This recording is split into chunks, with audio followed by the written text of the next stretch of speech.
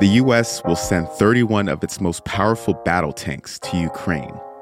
That's where we're starting the 7 from the Washington Post. I'm Jeff Pierre. It's Thursday, January 26th. Let's get you caught up with today's 7 stories.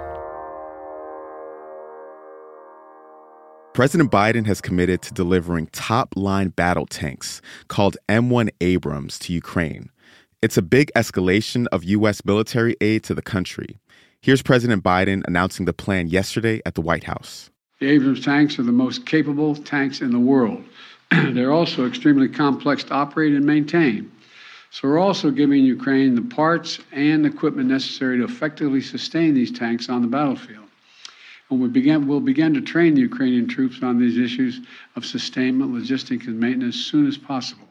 European allies are also sending tanks to Ukraine. These deliveries could give Ukraine the upper hand against Russia. Both sides in the war are preparing for a potentially pivotal battle in the spring.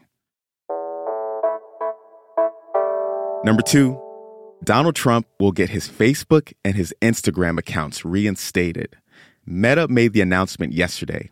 The former president's accounts were suspended for the past 2 years after he praised rioters who stormed the Capitol on January 6th of 2021. Trump is running for president again in 2024, and this move will give him direct access to a large and important audience. Number 3, California is mourning the victims of its recent mass shootings. At least 19 people have been fatally shot in attacks since Saturday evening.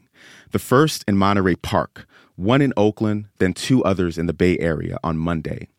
11 people were killed in the Monterey Park attack. Most of the victims were Asian and in their 50s, 60s, and 70s. Yesterday, authorities said that the suspect didn't appear to know them. Officials in Half Moon Bay say that 5 men and 2 women of Hispanic and Asian descent were killed. The names and ages of the 6 of them were released yesterday. And San Mateo County District Attorney Steve Wagstaff announced charges yesterday against the 66-year-old suspect. We did charge 7 counts of murder, 1 count of attempted murder. This is the highest number of charges of 7 counts of murder we have not had in San Mateo County before. A case with 1 instance of 7 murders at once. He is not a citizen of this country. There's plenty of motive to run. For that reason, it was, to me, a very straightforward and simple request for no bail. The shootings happened at 2 farms, and the suspect worked at one of the locations.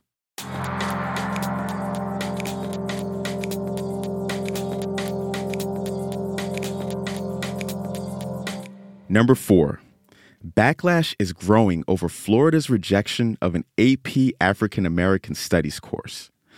The state's Department of Education said earlier this month that the class violates a new law governing how race can be taught in schools.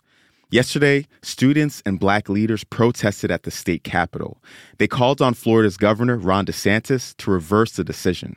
He is undermining the rights of parents and students to make the best decisions for themselves.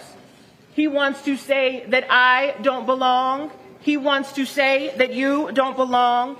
Whose story does and doesn't get to count. But we are here to tell him, we are America. Yes. That's Democratic Florida State Representative Fentrice Driscoll. Also, a civil rights lawyer at the protest threatened to sue. Number 5, the U.S. has restored key protections in the largest national forest in America. That would be Alaska's Tongass National Forest.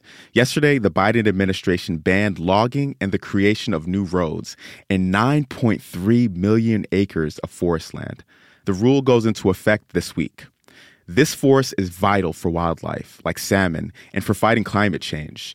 It holds nearly twice as much CO2 as the U.S. emits from burning fossil fuels each year.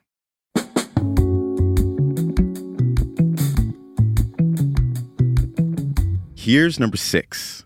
Google will stop letting political campaigns dodge its email spam filters. The company introduced the controversial exemption last year. It came after Republican lawmakers blamed Gmail spam filters for crummy fundraising performance. Google's lawyers argue that the filtering policies aren't biased. The program should be phased out by the end of this month.